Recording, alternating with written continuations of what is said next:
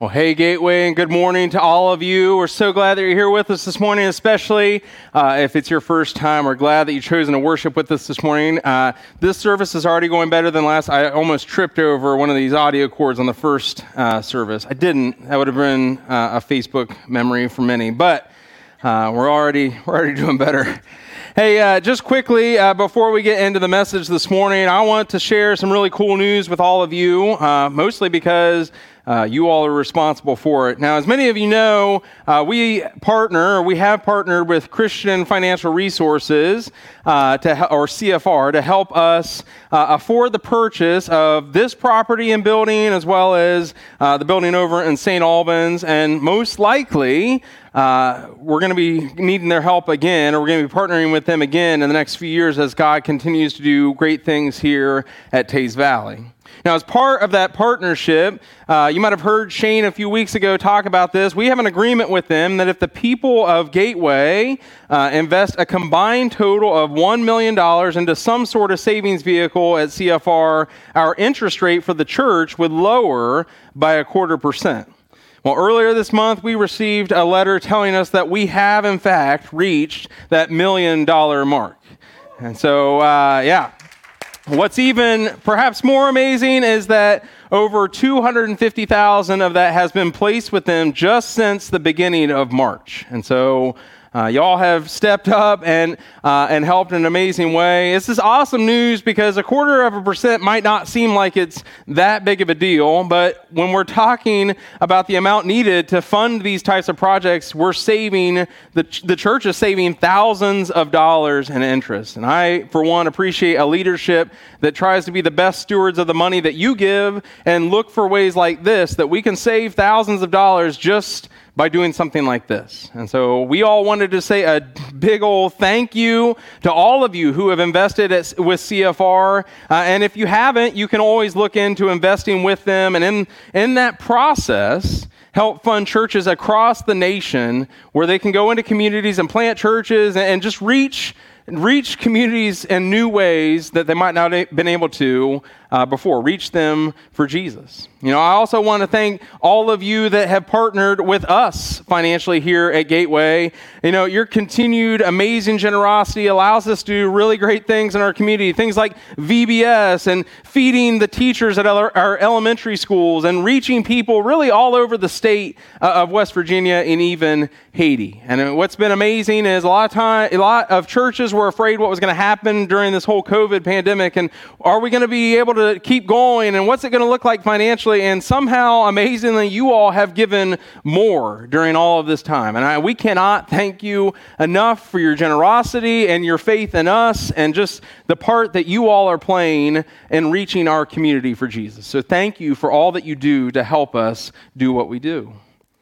All right, so we're in week 4 of this family life series, and thus far we've talked about marriage and we've talked about parenting, and last week we talked about conflict. And I don't really understand it, but y'all just keep coming back, so you must just be gluttons for punishment. I'm trying to step on your toes as much as possible, and y'all keep coming back, so you must want to hear it, I guess. You know, nobody's perfect, and I struggle with a lot of this stuff as well. But just remember that the things that we're talking about are coming straight from the Word of God. It's not from the Word of Brian or from the Word of Gateway. And so I need these truths just as much as you do, right? These things are stepping on my toes, even more so in some cases. The only difference might be that the Holy Spirit starts stepping on my toes about Tuesday, and I've been dealing with it ever since. So y'all can have fun this week. You know, nobody is perfect. And that means that we can all improve if we allow ourselves to hear the truth. Remember that our goal is to be conformed into the image of Jesus. And as imperfect people, that means that we have a lot of work to do. We just have to be willing to put in the work. And today's topic is going to touch a little bit more on why that work is so important. Today we're going to be talking about legacy. Legacy. Now, when you hear this word legacy, you might be thinking of a line in an obituary, or maybe a eulogy of some sort. You might think that your legacy is something that you think about more at the end of your life. For me, I think about, when we talk about legacy, it's like you talk about legacy on Grandparents' Day, or as you are more advanced in life, you start thinking about what your legacy was or is. But that is not the case. It's not just at the end of our life. Friends, we're building our legacy right now. And that's something that's true of everyone, whether you're a teenager or a young single adult or a married couple with no kids or a married couple with kids. Maybe you're a couple of empty nesters, or maybe you are grandparents. But the truth is that every day that you live, you are building your legacy. Now, sometimes when we think about legacy, we can try to tie it in with a financial sense, maybe an inheritance, but that's only a small part of what our legacy is. When we talk about legacy, we're talking about what we leave behind, whether it be good or bad. What have you done with your life? What have you done with your life, your words, and your love that will leave a lasting impact on future generations? And while we would all certainly hope that is a positive impact, I think there are some of us here today that can attest that a person's legacy can also be negative. The impact they left on our lives can be negative. So have you ever thought about the legacy that you're leaving right now? Maybe you have and maybe you haven't. When we're younger, we're just trying to live a day at a time. We're just trying to survive. Often we live in the now, just trying to make it through another day. And financial advisors, they implore us to start thinking about the future and get our retirement plans started as early as possible. You start having kids and they're like, all right, well, now they're out into the world, and, well, you need to start depositing into a college fund right now so that when in 18 years you can pay for their college. And the reason this happens is because objectively, these financial advisors, they know that we struggle to think of anything but the right now, but the present and our immediate future. And especially as young adults, we find ourselves often living paycheck to paycheck, not because necessarily of lower wages, but because of impulse buys and spending on the right now and thinking of only how we're living in the present. But as we get older, we're going to start to think about our legacy more and more, because we start to realize that our time on this earth is growing shorter and shorter. And one day we won't be here anymore. And we want our life to matter for something. Isn't that what we all want? We want everything that we've done, we want all that we've poured into this life to matter for something or for someone. As we read in our focus time earlier, our life will pass quickly, and it's merely a mist, it's merely a vapor. And at a certain point, we just hope that our kids or those that we have poured ourselves into will inhale enough of that vapor to pass it on to the next generation. And if only our legacy could be as easy to pass on to the next as a common cold, wouldn't that be so much easier?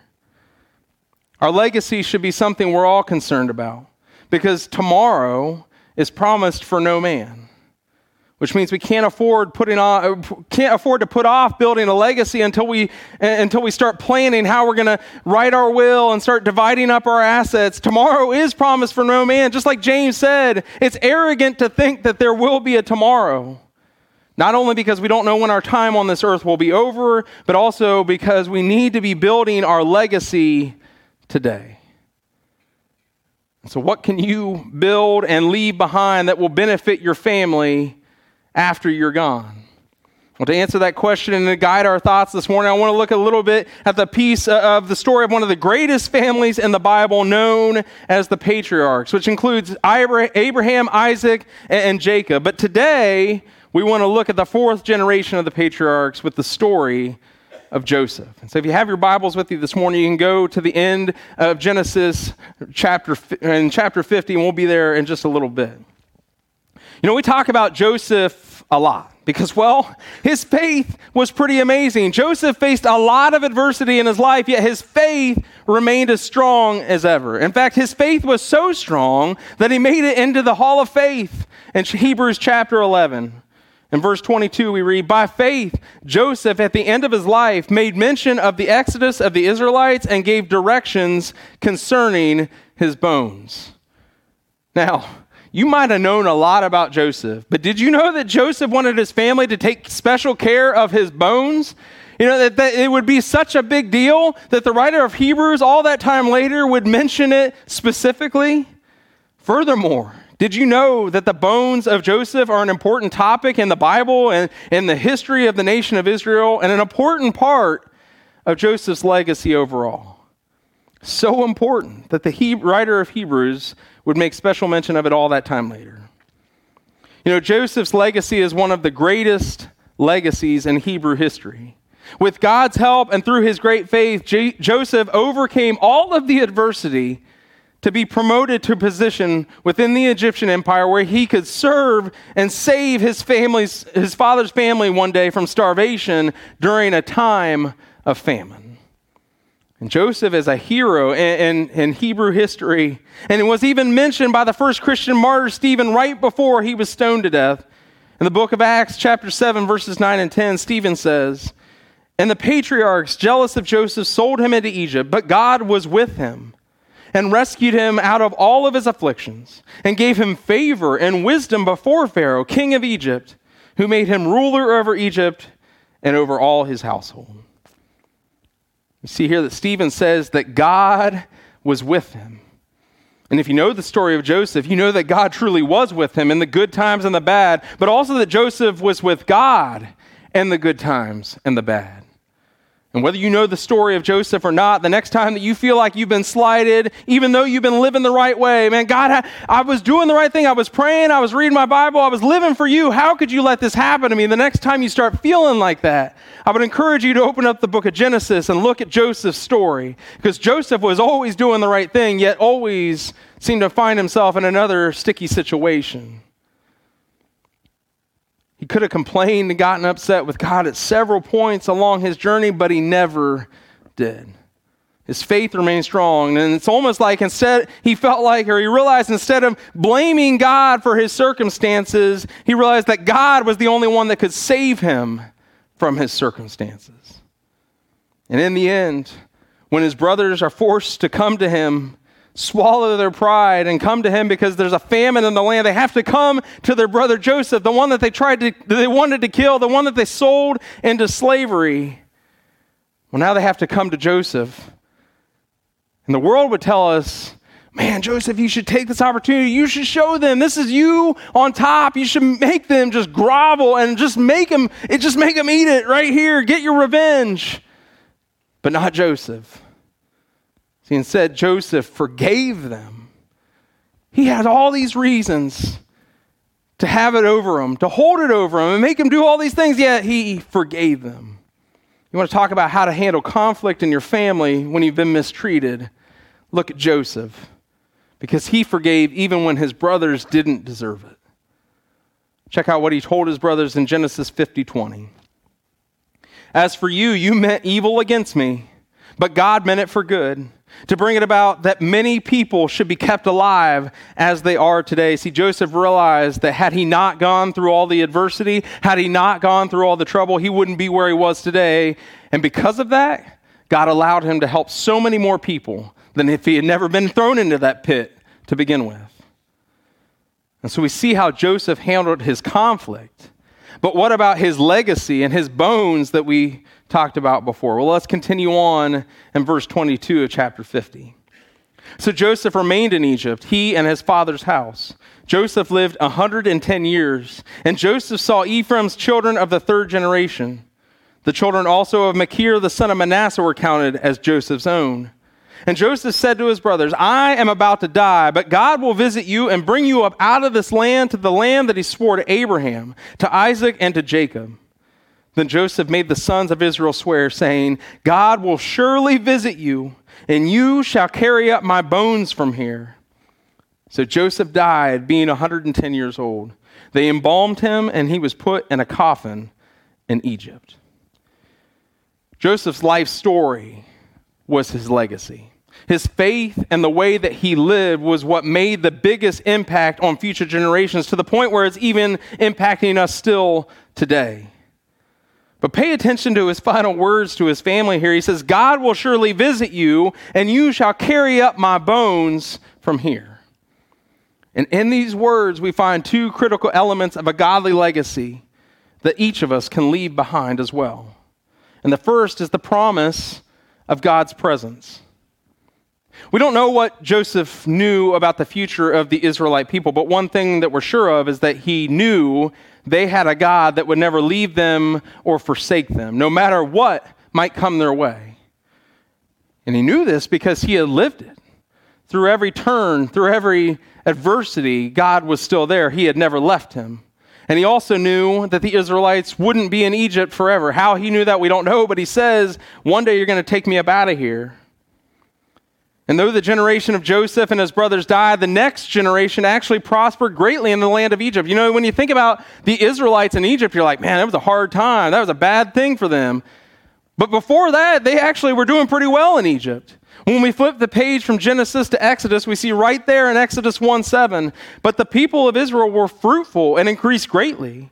They multiplied and grew exceedingly strong, so that the land was filled with them. See, things weren't always bad for the Israelites in Egypt. But then verse 8, right after that, then verse 8 brings the beginning of their problems. Now there arose a new king over Egypt, who did not know Joseph. And he said to his people, behold, the people of Israel are too many and too mighty for us. Come, let us deal shrewdly with them, lest they multiply. And if war breaks out, they join our enemies and fight against us and escape from the land. Things were going real well for the Israelites. They were prospering, they were multiplying, this was great. But then the influence of Joseph died off. Imagine one man having so much influence, having so much of an impact through God that he was saving his people, that people were prospering because of his influence. And then when it dies off, things take a turn. And out of fear, Pharaoh turns the Israelites into slaves. And for the next 400 years, they endured a hard life of being the main workforce for the industrial engine of the Egyptian empire. And there's a good chance that they had a hand in building the great pyramids of Egypt. And so life was hard, and then it got worse. But the harder life became, the more God blessed them and multiplied them. So Pharaoh got even more scared, and he doubles down, and he makes them work even harder. And he even gets to the point he's so scared of them multiplying and them taking over, he starts killing their infant boys just to stop this multiplication. Let's be honest, the conditions were terrible for Israelites in Egypt. Certainly you can imagine an attitude that could develop where you would wonder, how in the world can we be God's people? How can we be the nation of God, yet be under such oppression? Where is God in the midst of all of this? But Joseph's legacy lingered among them. A legacy that said, hang on, God is with you, God will visit you, God will rescue you from this. Even though your circumstances might say differently, just hang on because he's there. And it took 400 years for God to send another great leader by the name of Moses to save them from their oppression. But Joseph's legacy during that time included a reminder of the promise of God's presence. Throughout multiple generations, Joseph's legacy was still there. You know, it would be great if we could tell our families that, you know what, life is always going to be good. You just follow Jesus, you just follow God as the best you can, and life's going to be great. You won't have any problems. You just try your hardest. I mean, how many parents wish they could save their kids from the pains of failure, pain of heartbreak and rejection? But we can't make that promise, can we? And we can't protect our kids forever. You know, Jesus said in John 16 that we will face trouble in this world. And it's hard to tell where we're going to be as a society even in the next 50 years. I mean, will the United States still be standing as we know it? Will Christianity still be legal to practice? You know, maybe things will be similar to today. Maybe it won't look that different, but there are some scary outcomes when we think about what the future could hold. And so the question becomes, what do you want your legacy to be for your family when the hard times of this life come? What are you building right now that will carry them through the hard times that might be coming? What are the lessons that you're teaching your kids right now that they can use when trouble faces them head on? Are we being intentional about building our legacy now, or are we merely surviving one day to the next? Are we teaching them and modeling for them what an intentional life for Jesus should look like? Or are we teaching them how to survive an overly busy life? I hope that we're building a legacy that reminds them of God's presence, that reminds them of the second part of what Jesus said in John 16. He said to take heart, for I have overcome the world. So we need to have a legacy that reminds the next generations of God's presence, and through thick and thin, through the hard times and the good times. And now we get to the second part of what Joseph said, where he told them that they would carry his bones out of Egypt when they left.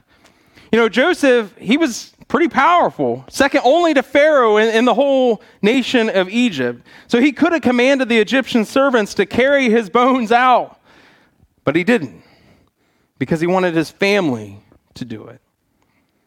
And when he died, he was embalmed and mummified and placed in a coffin right there in Egypt. Now, what happened to the remains of Joseph is kind of interesting because they were not immediately buried the way that his fathers were. Instead of instructing his family to take his body to the family cave where the other remains were, his body remained there in Egypt. Why would they do that? Well, experts believe it might have been because Joseph was a national hero. Not only had he saved his own people from starvation, but he had also saved the entire Egyptian empire through his God-given gifts of wisdom and discernment. His coffin was probably revered like a national monument. It stayed there on display while it remained in Egypt. And so perhaps Joseph knew this was going to happen, but he also knew that it wasn't going to be like this forever. And although he had been greatly successful in Egypt, he had a great life, the reality was this wasn't his home. It wasn't his final resting place. And so his mummified body was to be taken up when his people left the land, to be returned to the place of his ancestors. And this desire that he had represents another critical element of a godly legacy, which was the hope of heaven.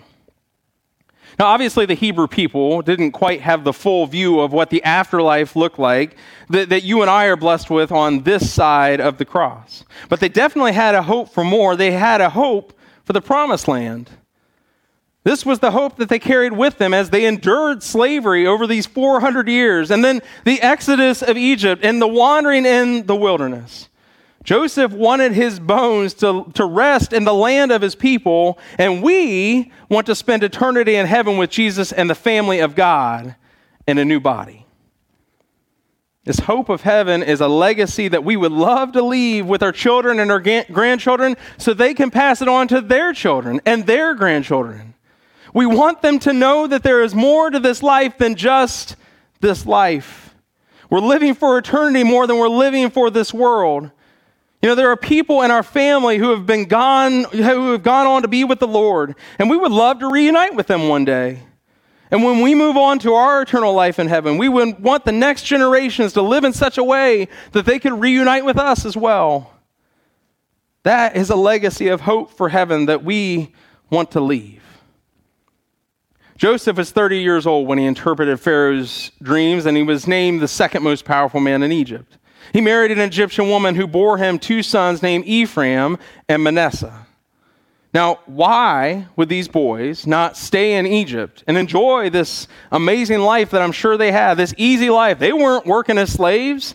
Their dad was like the top, right? So they had a great life there. Think about how much easier life would have been for them just to stay in Egypt rather than leave with the rest of the Israelites. But they knew how much their father loved his people. That was part of his legacy. It reminds me of what the writer of Hebrews said about Moses, who also grew up in the palaces of Egypt, that he chose rather to be mistreated with the people of God than to enjoy the fleeting pleasures of sin. He considered the reproach of Christ greater wealth than the treasures of Egypt, for he was looking to the reward. And remember that just before Jacob, Joseph's father, had died, Joseph took his boys in there to receive a blessing from their grandfather. On that day, Jacob gave these sons of Joseph his blessing of the full inheritance, just like his own sons. And he told Joseph, "Behold, I am about to die, But God will be with you, and I will bring you again, or God will be with you and will bring you again to the land of your fathers. See, Joseph remembered, as part of Jacob's legacy, he remembered what he had told him, that one day they would return to the land of their fathers. And so this may also explain why Joseph was adamant that it be his family and not the Egyptians that carried his body back to the land of Canaan. Maybe he wasn't just thinking about his final resting place, but instead thinking about the journey that his family would take to get him there. That he would be going with them everywhere that they went. That he would be a part of the journey with them, in a sense. And maybe I don't know if you've ever lost a loved one and you've held on to something of theirs. Maybe it's a necklace, a ring, some sort of keepsake. Be it physical or symbolic, you hang on to it as a way to remember them. Maybe you have ashes in an urn somewhere, or maybe a physical object that they gave to you. Or maybe it's not any of those at all. Maybe it's something that they always used to say, or a way of thinking, something that has been passed down that you make sure that you hold on to because you never want to forget them. When it comes to Joseph's body, you know what's crazy? Is they kept Joseph's coffin for 400 years while they were in Egypt. And then they took it with them when they left. Here they are, mass exodus from Egypt. Probably not a lot of time to grab all these things, right? They're in this haste to leave Egypt, and they grab the coffin. And now they're carrying Joseph with them. When they cross the Red Sea on dry land, here's Joseph, right? Got all these other things. We got Joseph with us all the way there. When they're wandering around for 40 years in the wilderness, guess who's with them? Joseph in his coffin, right? They're carrying, no wonder they were complaining, right? No wonder they needed more to eat, because they're carrying this dead guy around with them everywhere. I surely hope the Egyptians were good at odor control in their embalming and mummification process. I can only imagine the smell that was emanating from that coffin some 400 years later. It was inconvenient. I'm sure it was heavy. I'm sure there were people like, why are we doing this still? But they did it because they were faithful to the promise they had made to Joseph. And eventually they carried his coffin to its final resting place. If you want an indication of how long they had this coffin, how long it was, it's not until the very end of Joshua that they finally lay him to rest. Now, if you know your Old Testament, that's a lot of books later, right? It wasn't like it's 8 chapters later and they laid him to rest. No, a lot happened. Moses died in the time it took them. Moses lived a long time. All right. Joseph 24:32, we read, "As for the bones of Joseph, which the people of Israel brought up from Egypt, they buried them at Shechem, in the piece of land that Jacob bought from the sons of Hamor, the father of Shechem, for 100 pieces of money. It became an inheritance to the descendants of Joseph." Those bones, they served as a reminder of God's faithfulness to his people. Perhaps they served as a reminder of the great lengths they went to get them there, and the hope that Joseph had to one day reach the promised land. Now, I don't know about you, but I want my kids and I want their kids to live with a hope that goes beyond this world. I want them to live knowing that even though life might not always go the way that they'd like it to, they still have a hope of heaven.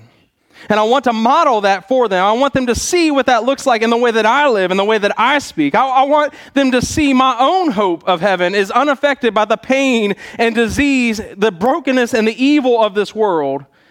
Not that I don't experience pain and sadness, but that there is nothing in this world that could ever separate me from the love of Jesus and the hope of heaven that I have. I want my legacy to be that my kids would live with the same kingdom mindset that I have.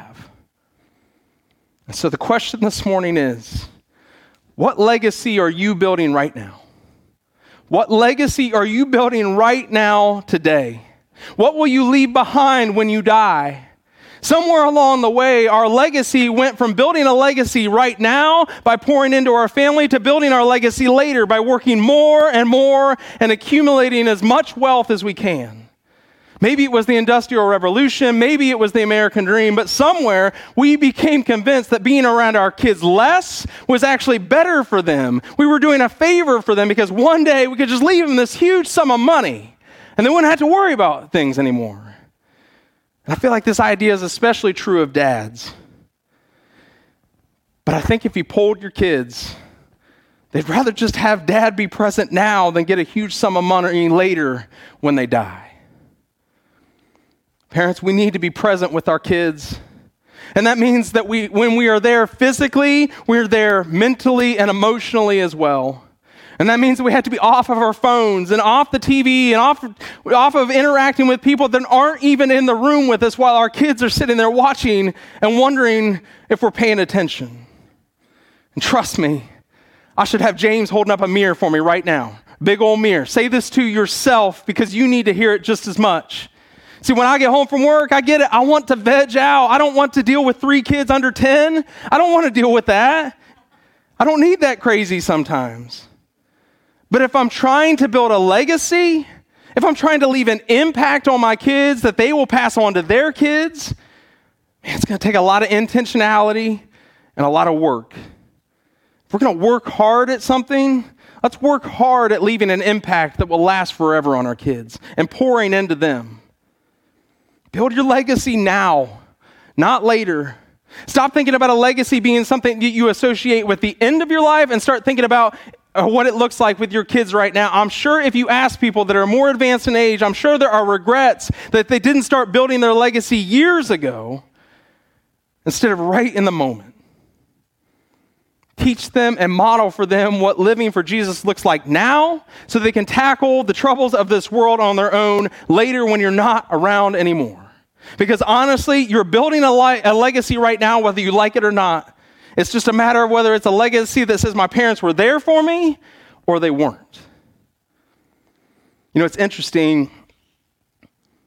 First thing God did with people is he put them in a garden where you cultivate and you work hard at that. You work hard at cultivating the land. You work hard at cultivating these things. Then in Psalm 104, it talks about how God gave grass. He causes grass to grow for the livestock, and he gives man plants to cultivate. God created us to cultivate, to work hard on these things. What are we cultivating in our family right now? What are we working hard at right now? A friend of mine said that we have been created to work. We've been created to work. We've been created to cultivate. The only problem is we got confused on what we should be working at and what we should be cultivating. Somewhere along the way, we started throwing all our effort into earning more and more money and getting more and more success, and our family gets less and less of our time. So let's work on cultivating our family, because the family is the thing that trumps all the things out there that takes our time away from it. Friends, what legacy are you building right now today? I hope you're leaving a legacy that will remind your family of the promise of God's presence through any situation and the hope of heaven where we can all gather together in the presence of our Lord and Savior Jesus. And if you're not, well, today's the time to change. See, the great thing is we're all here this morning. We all woke up this morning. We're all breathing this morning, which means it's not too late to change the impact that we're having. It's not too late to turn around from the way we've been going, to repent of the ways that we've been going and change course and start living on mission for Jesus, to leave a kingdom legacy that's worth far more than silver or gold. Let's pray.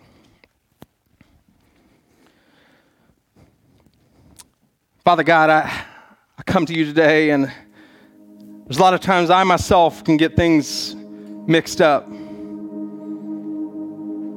That I think there are things that I think are important that are so far away from what's actually important that I got to come back. Father, the ways of this world say that success is defined much differently than you would define success. Because before you created many of the things for us, you created the family. The family came before the church. The family came before nations and countries.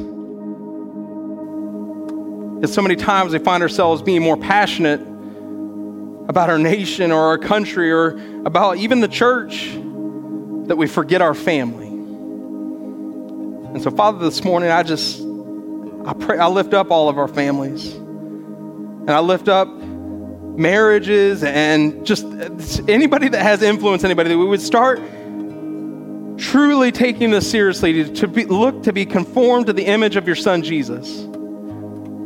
That we would fight for our family, that we would fight for our marriages, that we would fight for the next generation, that we would fight to leave a lasting impact, that the next generations would know that you're always there, that our circumstances don't dictate whether you're there or not, that you are there in every circumstance, whether we can see it or not. And that we would leave this lasting impact that says the hope of heaven cannot be taken away by anything of this world. And that we would start living for the next life more than this one. Father, I know it's hard. I know that there's no perfect parents. There's no perfect family. And we can get discouraged sometimes when we think that there is. But Father, there's a lot of fogginess out there sometimes about how to do these things. But what's clear is that we are to love you and to love our neighbor above all things. And I pray that we would pour all that love, the same love that Christ has for us, the same love that you have for us. We would pour that into our family and that we would fight for them through thick and thin, through the ups and downs of this world. And so, Father, I thank you for the family. I thank you for our marriages. I just pray that we would come to you in the times that we struggle with them. Father, I thank you for your love, the love that sent Jesus to this world while we were still sinners, that he would go to the cross for each one of us, that we would be forgiven now and forevermore. Father, I thank you for your amazing grace that allows us to have this eternal security, this living hope that there is something beyond this world. Most of all, I thank you for your Son, Jesus. It's in Jesus' name we pray. Amen. If you're here this morning and you don't already have that relationship with Jesus, that you've not already made him the Lord and King of your life, and trying to do it on your own, and you just feel like you're always coming up short, I would encourage you to make today the day that you submit and say, I give it all up to him. I want him to be at the head of all my decisions and the head of my life, and I just want to live for him. Because this world keeps letting me down time and time again, but I want to plant my life on the firm foundation of Jesus. And so I'll be right down front here this morning. I'd love to talk to you about what baptism looks like. You might have walked in here dead in your sin, but you can walk out of here a new creation in Christ through the waters of baptism. Maybe you're here this morning, you just need some prayer. Whether you have a relationship with Jesus or not, there will be trouble in this world. But God knew that, and he gave us this amazing gift of prayer, that the creator of the universe would want a personal relationship with us so much that he would say, I want all your anxieties, I want all your cares, and he gave us this gift of prayer. So I'll be right down front this morning. If you're going through something, or there's somebody in your life that's going through something, you just need some prayer right now, I'd love to pray with you. So if it's a decision you need to make or just need some prayer, I'll be right down front. But I invite all of us to stand and sing our final song together.